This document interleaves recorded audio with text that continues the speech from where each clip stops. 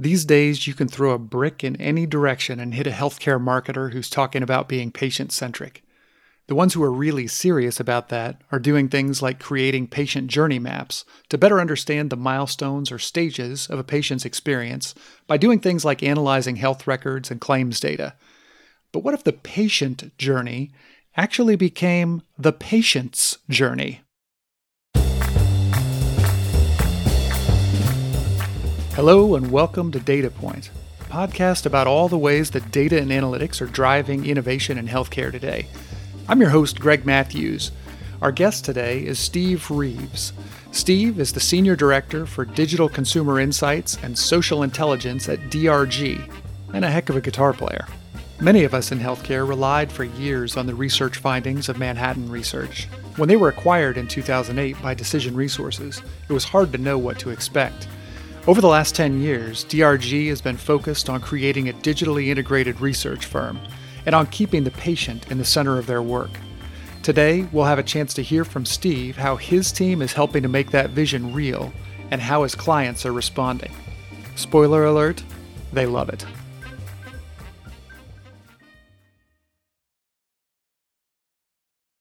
Hey, Steve, thanks so much for being with us on Data Point today. Thanks so much for having me, Greg. I appreciate it. Absolutely. This is an interview I've been wanting to do for a long time. You and I have known each other for probably close to 5 years now. That's right. And sort of have worked a little bit in parallel fields. And so I'm really excited to introduce you to our listeners. And I'd love if you could just start by giving us a little background. Where did you come from and how did you wind up playing this leadership role at DRG? Yeah, no, thank you so much for the question, Greg. So my background has been, if we back up 10 years or so, it's really been hyper-focused on digital in general, and then more specifically social. And when I talk about social, there's really kind of two sides to the coin. So social for the sake of driving better engagement strategies online, et cetera. And then social as an observational research channel. I tend to congregate more in social as a research channel. You know, I work obviously on a number of different research programs and modules, things like that here within DRG. And so just to give you a little bit of background, about 10 years ago, I was introduced to this whole concept of social listening. And this really was when social listening was kind of being birthed, if you will, with the advent in its of infancy. 6. And it was totally in its infancy. And I just really clung to it. I found that it was something that intrigued me, the idea of being able to understand collectively what's happening with regard to the consumer mindset and things of that nature. And I kind of followed that path. And so over the last 10 years, I've spent time both on the technology side of the house, social analytics technology, and how that fits into a larger marketing data stack, if you will. And then most recently, prior to DRG, I'd worked for Dell Services, which was a division of Dell that we had sold to NTT Data. And there I was responsible for leading go-to-market for their social insights and analytics business. Once I concluded my role there, I had joined DRG, and part of the reason why I joined DRG was because we actually had a mutual connect through Xuan Gui, who introduced me to the company. And then, I was just really fascinated with being able to create good out of, it's good in general, any industry, but create a sense of goodness with how to better understand patients, how to deliver better care to patients through their actual voice.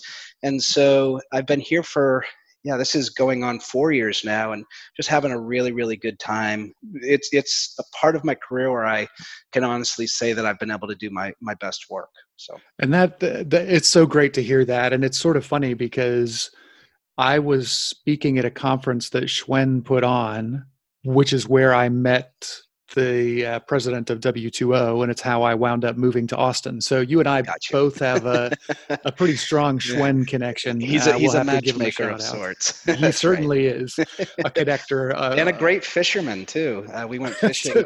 So I hear.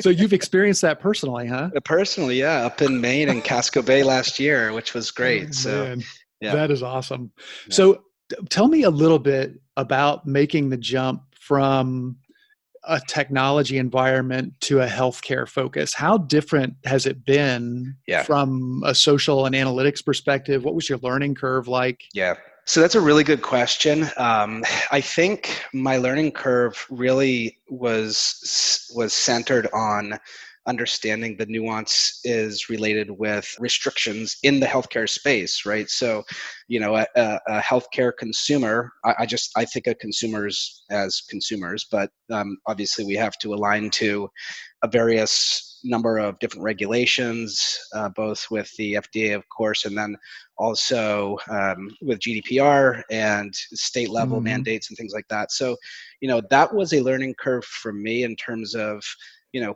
there's a lot that you can do with data when you're talking about a consumer of, Nike shoes or of Dell computers or whatever. Mhm. But I think that we can actually learn a lot from what other industries are doing and not necessarily replicate, but certainly borrow a lot of the great ideas that that we've seen done or I've seen done outside of pharma. So, to answer the question, it's really based upon the learning curve associated with understanding the regulation environment, and then also pharma enterprises are super, super complex. I mean, Yep. there's a variety of different stakeholders, both on the clinical and commercial side of the house. Different brands have different mandates and things like that. And so that's been a really fun thing to learn. I feel like, I'm sort of probably about a year and a half ago, I started hitting my stride in terms of really, really understanding the pharma enterprise. But Yep. that's an evolving thing. So, It absolutely is. And you raise a really good point because it's not only a learning curve for you, but it's an education curve in terms of being able to apply some of the things that you had done, for years and years outside the healthcare industry to the way things are practiced in healthcare. And it's an education for your clients and for your firm, I would imagine too, but a one that provides some constructive upward tension, I would imagine. yeah, yeah, yeah. That's So right. I think probably most of our listeners are familiar with DRG. Almost everybody is familiar with Manhattan Research, which is where DRG came from. But can you tell us a little bit about the DRG of today? Because I'm guessing that some of our listeners may not even know to the extent that DRG has gone Yeah. digital. Yeah, I mean, thank you for asking the question. So first and foremost, DRG is like just an awesome place to be right now. There's a lot of great changes that are happening, but at the center of what we do is helping healthcare businesses improve the lives of patients really around the world. And the way that we do this is helping pharma create better patient-centric commercial strategies. They really ultimately drive better outcomes and better access. Hmm. And so, utilizing that as the anchor point and really thinking about the patient. That's just such a huge focus for us is how to drive better experience, better support, better education opportunities for the patient. And, when we think about the different stakeholders at play, be it HCP, caregiver, patient, we touch all of them. But the patient is, in many cases, in my mind, sacred. We need to make sure that we are doing things that will enable them to receive better care, Hmm. to allow their voice to be heard, their unmet needs to be identified, and really turn that into something that is used more widely for the greater good of people in general. So So you mentioned getting to know the pharma business. How much of your work focuses on pharma versus med tech yeah. versus payers and PBMs? How does that look for you? So as an organization, we touch all of those stakeholders. If we think Hmm. about DRG as a whole, I tend to focus most specifically on pharma and life sciences companies, and I have done work in the past for medtech as well. Not so much on the payer side of the house, at least with regard to social data. Hmm. However, it's something that I am, obviously keeping my eye on in terms of what are the emerging needs from that particular segment to understand patient care, patient experience, patient satisfaction, et cetera. So And I guess I'm curious because my experience early on, back in the Manhattan research days, was thinking about, DRG as an organization that produced custom research, primary research, did a lot of survey work that was really interesting. Has that gone by the wayside, or is there a mixture now between the research portfolio that's available? Sure. Yeah, it certainly hasn't gone by the wayside. So we still offer our flagship studies, and those are still obviously in demand. What we've done to complement that is to over the last 3 or 4 years to launch a custom research, custom analytics business where I'm one of the quote unquote, if you will, like business owners of that area. Hmm. So focusing in on how we can use social data as a mechanism by which we can really uncover the voice of the consumer in a customized way. And the thing that's really interesting to me is that, whether and I won't name brand names, of course, who I'm working with, but Hmm. if I'm talking to pharma A versus B versus C, there's like a kind of a thread of commonality between all of them. But the great thing Hmm. about this environment is that it's really the business questions that we're getting. They are so very, very specific and nuanced, and so that gives us the ability to create a lot of value in terms of basically a tailor fit solution Yep. for each client. So. Yep, that makes sense. And with that, we're actually going to take a quick break, but stick around because we're going to be right back with Steve Reeves on DataPoint. And we're back on DataPoint. I'm your host, Greg Matthews, and we're talking today with Steve Reeves from DRG. Steve, when we went to break, you were talking a little bit about the different kinds of work that you're doing for your life sciences customers in particular. Can you tell us a little bit about some of the things that you're particularly excited about right now? Anything that you've really been focusing your attention on? Sure. Yeah. So the thing that I probably most focused on right now is patient journey, and then a subset of patient journey is what we call emotional journey. Hmm. And we've actually been developing the emotional journey framework slash solution over the last 3 or so years. Received trademark for it here recently, which was cool. And really, what it does is it's designed to help pharma move from what has traditionally been a transactional understanding of the patient journey, Mm. utilizing data sets like claims data or EHR data or PMR data, which are all valuable data sets, but moving from transactional to relational by integrating in the actual voice of the patient. And when we have done this over the last probably 3 years, like I said, it just provides a much different level of insight, much more qualitative, humanistic level of insight on the actual patient. And so essentially, that's kind of the thing that I'm really, really excited about right now, is being able to think about the patient journey as a more sort of a more humanistic type approach, and to overlay or integrate the actual voice of the patient. And when you think about that, I mean, it kind of obviously makes sense. I mean, when we talk about patient centricity and pharma brands wanting to be patient centric, it Hmm. then makes obvious sense why it'd be important to put the actual voice of the patient into the center of the equation. One thing that I had recently heard, which was just struck a chord with me. I follow Brian Solis outside of pharma. He's a great Sure. thought Yeah, leader. marketing guru. Exactly. Yeah. And so he actually had a post recently which talked about, and he does a lot of customer journey design and things like Mm. that. And he talked about how it's not the customer journey, but it's the customer's journey.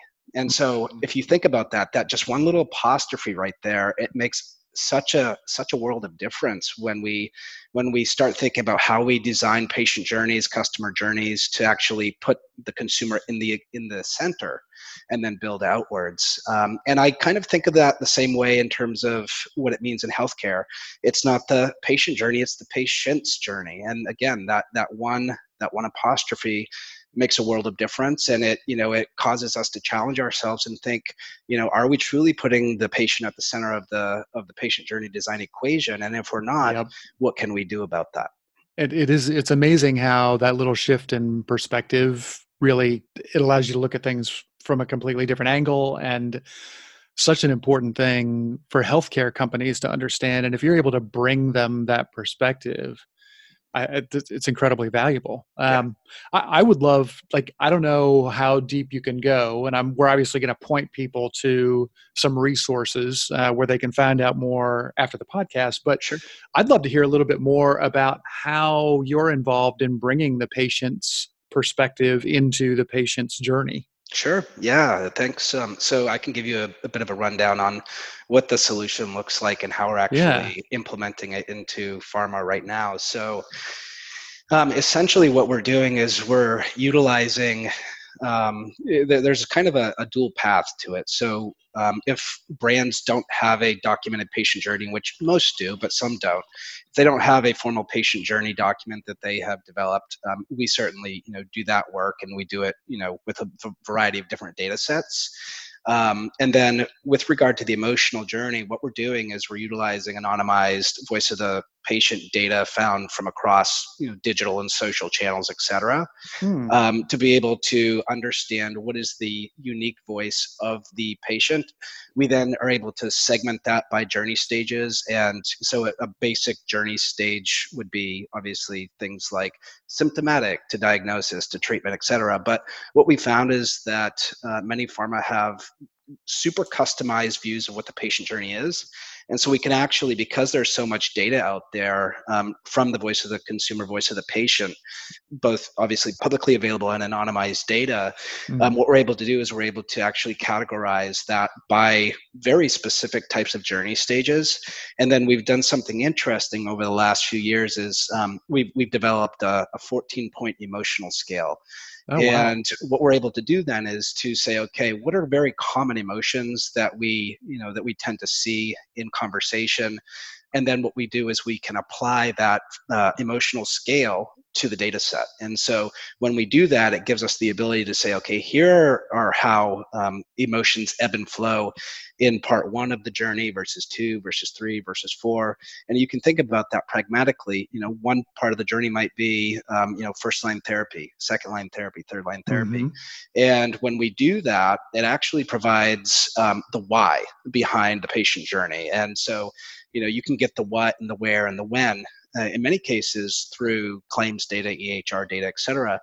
But what we found is that incorporating the voice of the patient actually illuminates the why. And that's actually been something super valuable to customers. I actually recently got a few testimonials from customers that talked about their experiences with insights gleaned from the emotional journey that we've built, and it was just really humbling. Number one, and kind of validated the fact that pharma needs this, and I'm Yep. excited to be in this sort of juncture. So I'm curious about, your experience in the market and sharing some of these kind of insights. Yeah.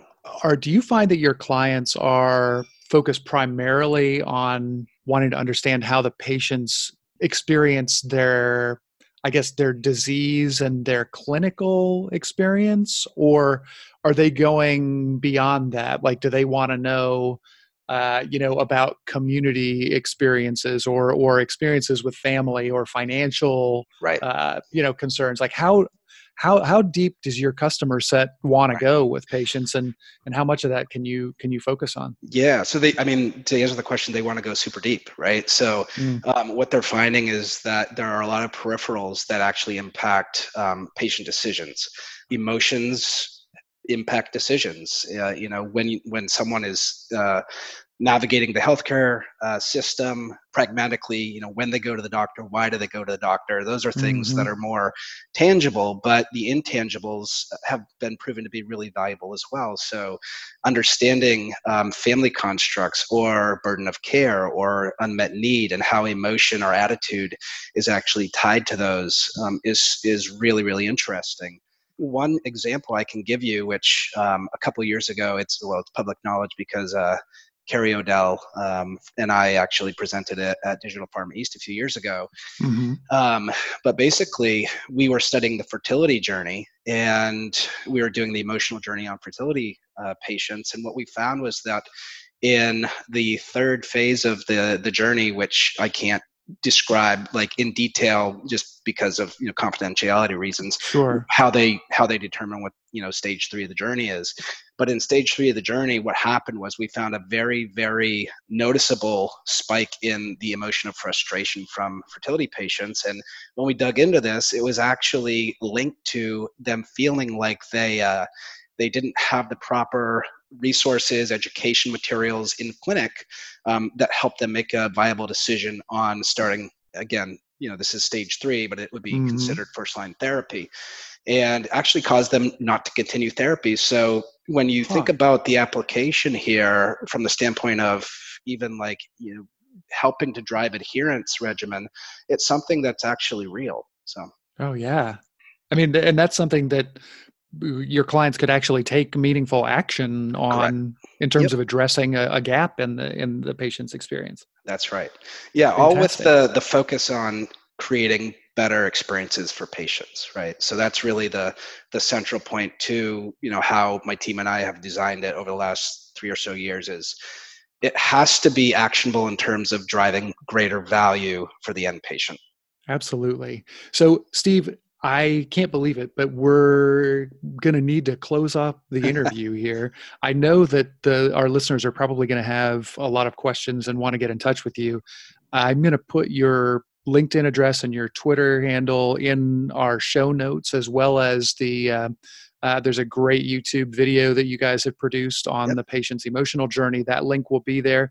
What are some other ways that people could reach out to you, Steve, if they want to learn more? Sure. Yeah. So feel free to email me. My email is sreeves@teamdrg.com. I'm happy to answer any and all questions. And I look forward to kind of navigating this complex healthcare ecosystem with everybody. So.